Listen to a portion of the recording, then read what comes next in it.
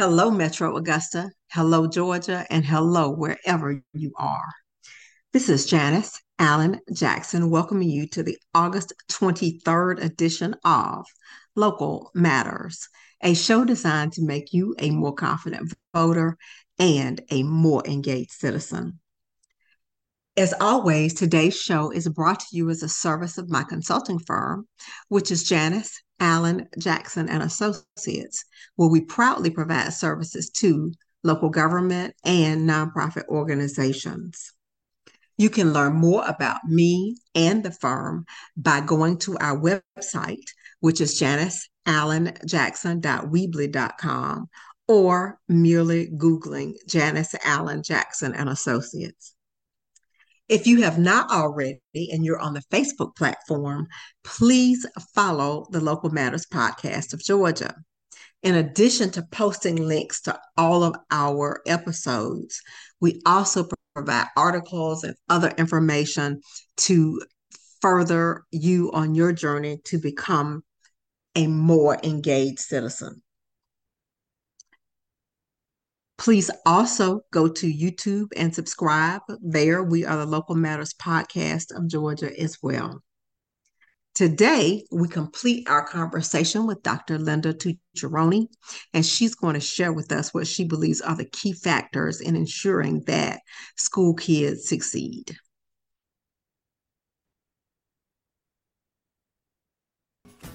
And this is not to criticize, it's not to throw rocks at anyone, but we often see in public school systems where if enrollment declines, the school is closed. Mm-hmm. Is that a problem? Or, should we think do you think small schools provide better opportunities for quality education? What's your thought process when you see that a school is closed down because of low enrollment? Yeah. It's sad because they have built the edifice for a large enrollment, right? They've staffed for a large enrollment. So I don't listen, as someone who pays attention to the numbers all the time, I understand the struggle. But my thought has been, we need schools within schools. A smaller group can there be a K-2 school and then a 3-5 school? They can be in the same building, right? But their oversight is closer in so that they're not too far removed. So they have that handle on what's going on for this child. How do we help? I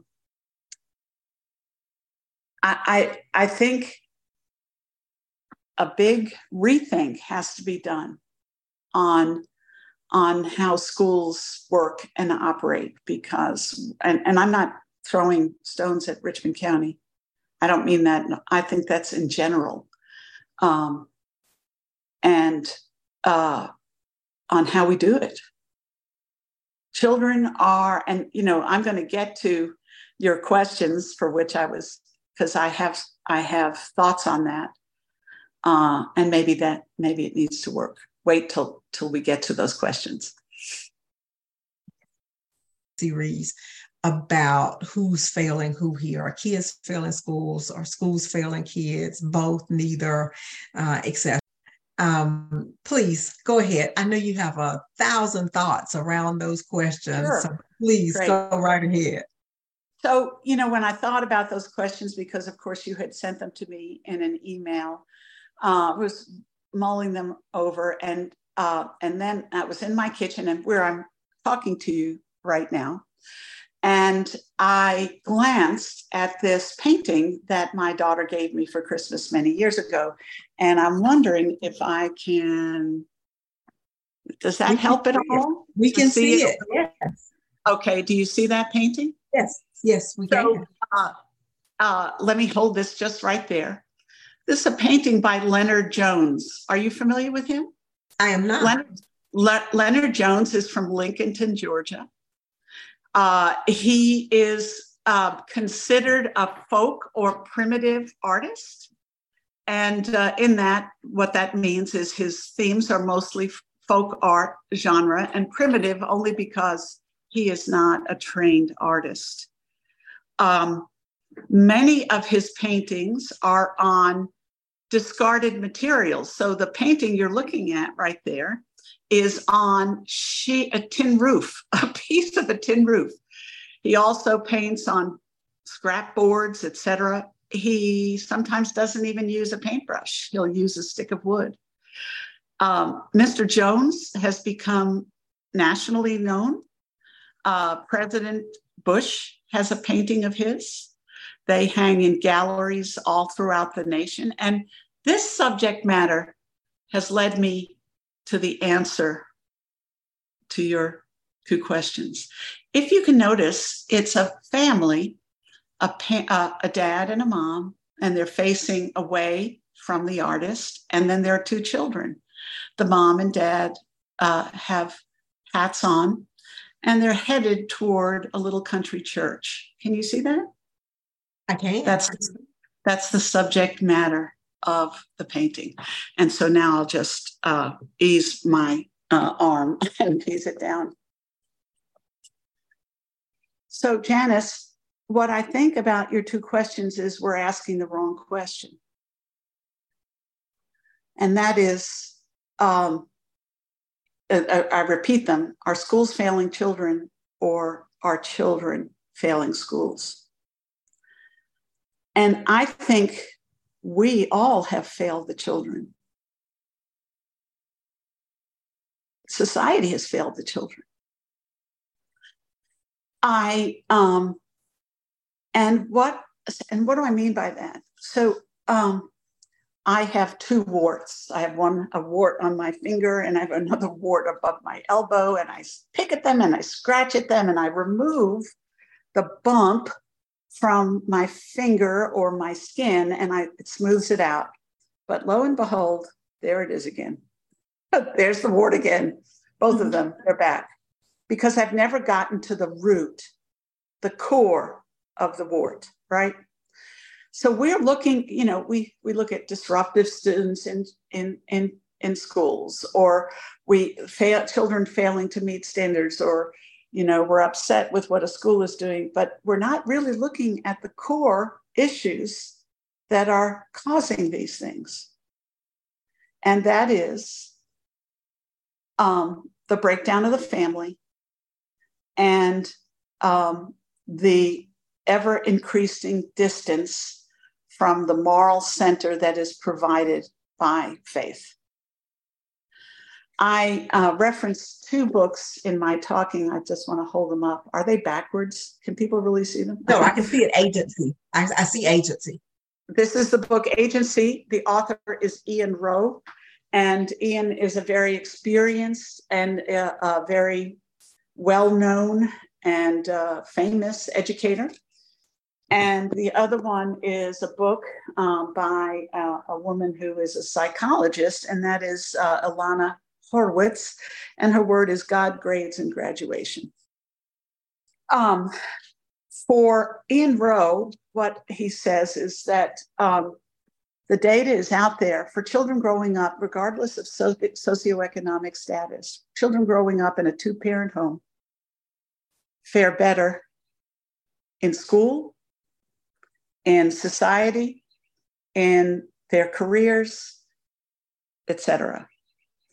Horowitz's work comes from her surveys and her research, and finds that children who grow up in families with what she labels religious restraints. Now, that's not handcuffs. What she's talking about is the guardrails, the boundaries that are provided for children because of the religious faith practiced in the home. And that children growing up in such families get more post-secondary education than children without them. So these are the core values that the core things. This is at the root of the problems. And when I say we've failed, schools are asked to solve the problems related to the breakup of the family. Think about that. They're asked to be the solution to everything, and then we tie their hands. We don't equip them to be able to do it. And of course, with the Supreme Court decision about removing prayer and religion from schools, all of that, that no longer is available to them. The other thing that Ian Rowe points out in his book, Agency, is that, he has this diagram where the child is at the center and there are circles emanating from that. The first circle is the circle of the family support. The second circle is the circle of the neighborhood support. And in that are things like not only literally your neighborhood, but your schools, the nonprofit agencies that are in that neighborhood to help, the after-school programs, all of these things that children, that's broken down. I don't know about Janice, I'm 70 years old and I grew up in Brooklyn. And my neighborhood, my neighbor was as likely to smack me across the head for misbehaving as my mother. And if they went and told my mother, I'd get it twice. Was everybody in the community religious? No, but they all operated by this common code, and I'm calling it the 10 Commandments, right? There was this common code of conduct, and everybody adhered to it. And if they weren't parading it out there for everybody to see, it was hidden, right? And they helped protect the children in that neighborhood from such things. We've taken, that's all, where's that gone? Where's that gone? I think about all of society used to work at protecting children. Do you remember when on TV, adult themed program didn't come on till after 9:00? If it came on at all. If it came on at all, right? Because children were watching.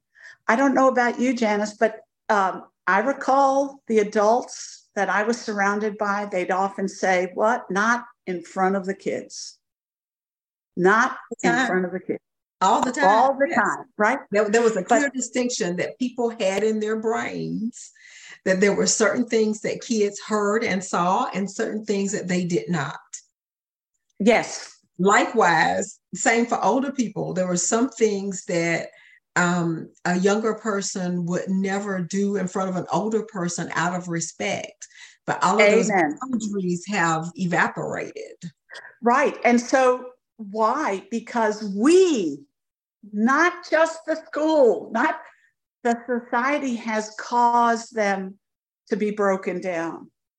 So we allow children to witness things that they can't handle. They cannot handle these themes. They're not equipped to do it. If I might, I know I talk a lot. I want to repeat a little story.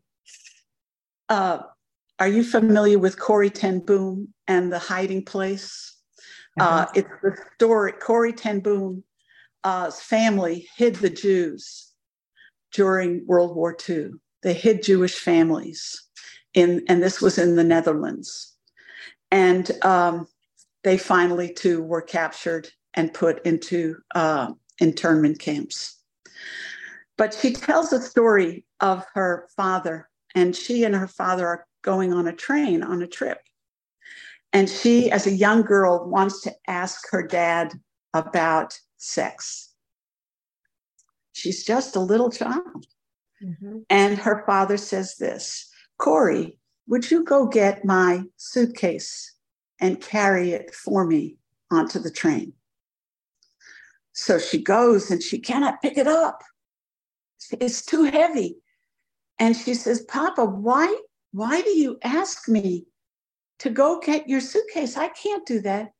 He said, the same thing is true of what you are asking me. You must allow me to carry that until you are strong enough to carry it yourself. But we give children all sorts of things to carry, don't we? It's terrible. And that's why I say I'm not laying the blame at the foot of the school. And what are we to expect of children if we throw these things their way?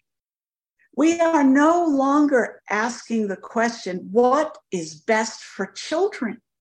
What is best for children? And listening to those people who are wise and know these things. So without being disrespectful to your question, I think the question is that the answer is we're all responsible. And that is perfectly within bounds. I frame the question that way just because a lot of times that's how it gets asked. It's like these schools are failing kids. Yes, we all are. But it's so much more complicated than that. Oh, yes, ma'am. And we, we're looking, when you go to a doctor, I have a dear colleague who's right now going through stage 4 cancer that has gone everywhere. But when she first went and had no symptoms, but now has tons of symptoms, the doctor diagnosed her. But if he did nothing to look at the root cause of what had happened, do you see what I'm saying? Why it happened? To get to eliminating it, then all we're doing is whacking a mole. You know that game, whack-a-mole? It's going to come up again because we're not, and this picture, this beautiful painting says to me, here's the root: family and faith. Family and faith. I love what Ian Rowe talks about. He says he has a 4-point plan for all children to overcome the victimhood narrative and discover their pathway to power. And it's called FREE. It stands for family, religion, education, and entrepreneurship. And he's not, by that entrepreneurship, he's not advocating that everybody start a business. No, he's saying that he's advocating for everybody to do something of value. Of value. And you know what? Somebody who works as an employee takes home a paycheck. They're building a family of value, right? They're imparting value into their family. So anyway, that's what I think. So that kind of ties back to Heritage Academy. What are we doing? Well, we're trying to build up the family because we're giving a parent choice, right? We're giving a parent choice in the matter, but we're also developing the child's faith and hopefully the parents as well. Now, you don't have to be a Christian to come to Heritage. We have parents who are not, but we make it pretty clear what we're going to be teaching your kid. And if you're in agreement with that, then we can have a partnership. We have programs for families. We have seminars that help them with the most challenging issues that are out there for parents. We have provided, through the people who support the school, we've provided parents with connections to help them possibly through legal matters or family matters or other things. So, yes. And of course, we're doing the E part as well, education. So family, religion, education. You're supporting the whole person and the whole family. That seems to be the key. Yes, ma'am. We're attempting to. It's not easy, but we're attempting. I know it's not. And you're basing that on what I'm taking from this conversation is the F words: faith and family. Yes, ma'am. Okay. as you say, we have all failed, and I certainly do not agree with that. Do not disagree with that. Society has made some twists and turns in my lifetime. I'm about 10 years younger than you are, but I've seen those same changes take place. Um, as we think about that, if we had any crystal ball, and I'm saying we because it's not just you, because we're coming from the same place. Um, what could we be doing? Is it something related to policy making? Is it something related to what our religious institutions, our houses of worship should do? What could we be doing to place Well, that emphasis yeah, on the F words, faith and family, so that we are not as broken as we see ourselves today? yeah. I look at a program called Release Time. Are you familiar with that? So Release Time, there's a law on the books, and believe me, I'm well aware of this because when I was growing up in Brooklyn and going to Catholic churches, we got Release Time education was a legal arrangement that where public school children went to their local church and got religious training, what they called religious training. It's absolutely legal. Do you know that's legal in the state of Georgia? And so we have a nonprofit organization here in Augusta that's doing an awesome job of providing release time education. Parents are not coerced. They sign a document. Children are released for a period of time each day. They're escorted to a local church where they are taught God's word. And it's transformational. Janice, teachers and parents and even principals are reporting changes in children. You see, because what does that do? It provides you with the guardrails for life, doesn't it? This is the way, walk ye in it. It helps children know that they're loved and their purpose in life. And you can't take that away. So these are people of faith everywhere throughout this city, finding opportunities to share that with children. It's making a difference in the school. It's making a difference in the family. And then, I can't predict what will happen in the United States. Things, they're going to come to a head. I hope that they will look to the people of faith to help them. I think about in the 90s, late 90s, was it? When the Soviet Union collapsed. Do you know who they looked to rebuild their educational system? They looked to the missionary groups that were working inside Russia to help them do that. So wouldn't that be awesome? I don't know. I'm no prophet, but I want to be ready. Because Jesus said, let the little children come to me, and do not you forbid them, for of such is the kingdom of God. I think children are everything. We need to be, unfortunately, too often churches focus on the adults. Well, they're cooked. It's the children that are not cooked yet. And that's where our hope is. I don't want to be wringing our hands over children. I want to be full. And that's the thing about Heritage Academy. You come in the door and it's a pretty hope-filled place. Children are happy and they are learning. And in fact, some visitors will say, wow, it's awfully quiet. I said, yeah, there's no chaos. There's no chaos. Every minute of the day is intentional. Which is also decidedly different from other schools I've walked in. Yes, but again, I don't want to, they're inheriting stuff that they have no control over, and neither are they equipped to be able to handle it. And so anyway, that's what I think. I hope people will buy these books. I'm not their publisher nor their promoter, but there's a lot of good stuff in both books. And of course, also Leonard Jones's artwork can be seen here in Augusta and elsewhere. Thank you for that. We have just a couple more minutes left. Is there anything else that you want to share with our Local Matters listeners? You know, while I wasn't born in Augusta, this is my home. I feel very deeply about where I live and the people that live here. I tell folks, and I'm sure you have, I said, I'm loyal to Richmond County. I have the ability to move anywhere, but I'm not.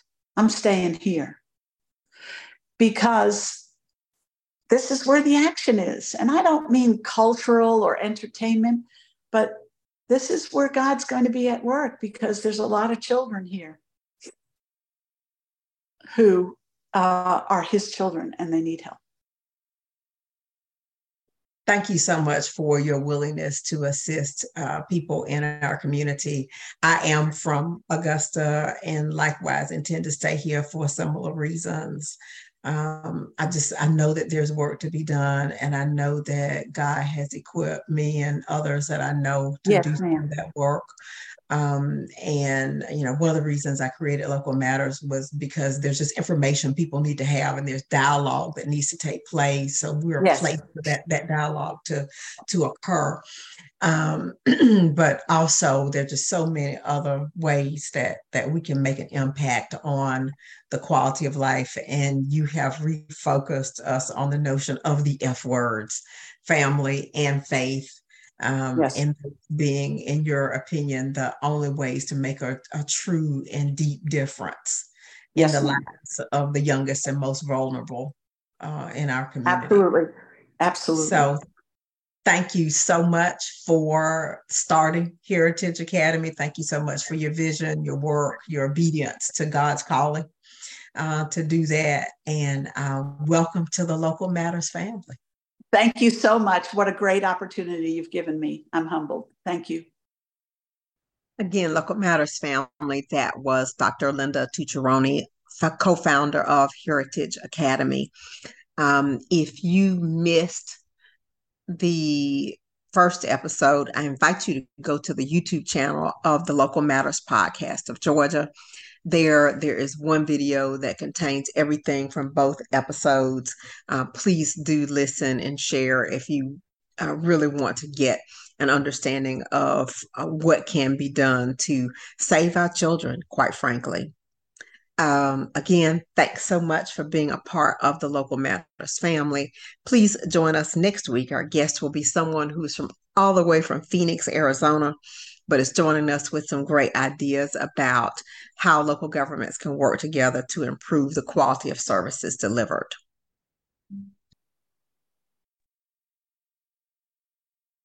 I close with my favorite Bible verse, 2 Timothy chapter 1, verse 7.